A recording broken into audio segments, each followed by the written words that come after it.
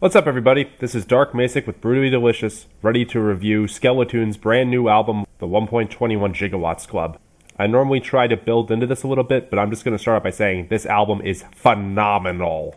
I started reviewing this right after I saw Unleash the Archers in New York, but even with that post-show excitement, this album is my new obsession. As one might guess, this is a concept album about the Back to the Future trilogy, and wow, does it do a great job of evoking the feelings I had when I first saw this many years ago. The intro track, I don't know whether it's literally quoting from the soundtrack from Back to the Future, but it definitely made me think of some of the introductory themes. The second song, Holding On, is, I think, that might be the power metal song of the year. The melodies are huge and soaring, reminds me of Twilight Force. Power metal at its absolute finest makes you want to grab a sword, slay the dragon, save the world, or live out whatever other childhood fantasy you had when you were watching Disney movies. The production is fantastic.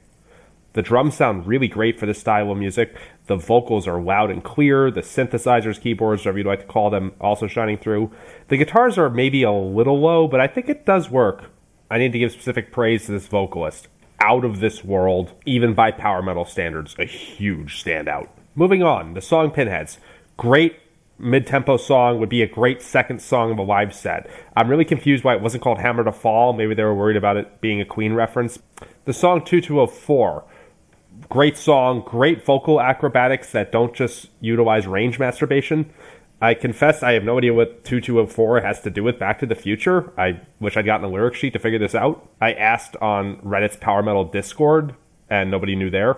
So this might be my only detraction is, what is the connection from 2204 to Back to the Future? Maybe I'm just dumb. Another massive highlight is the ballad Enchant Me.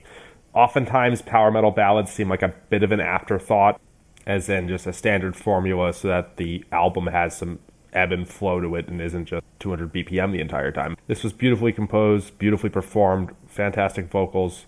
Reminds me a little bit of Cry Just a Little by Avantasia. Other highlight would be the Fourth Dimensional Legacy. And of course, ending with a cover of Johnny Be Good was a hilarious touch. I do wish they'd done the weird guitar solo Marty McFly did in the film, but maybe it was too hard to replicate. All in all, fantastic addition. Definitely going on my phone. Definitely will revisit this, and I really hope you guys get to tour soon.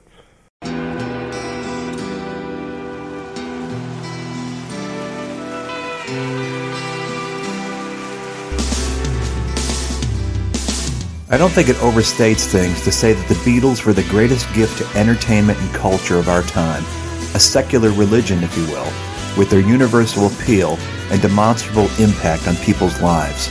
I'm Robert Rodriguez, host of Something About the Beatles. With every episode, I speak with historians, musicians, artists, and Beatle witnesses, all in the service of fresh insights into the most joyous cultural entity the world has ever known. I hope you'll join me and listen to Something About the Beatles, now on Evergreen and wherever you get your podcasts.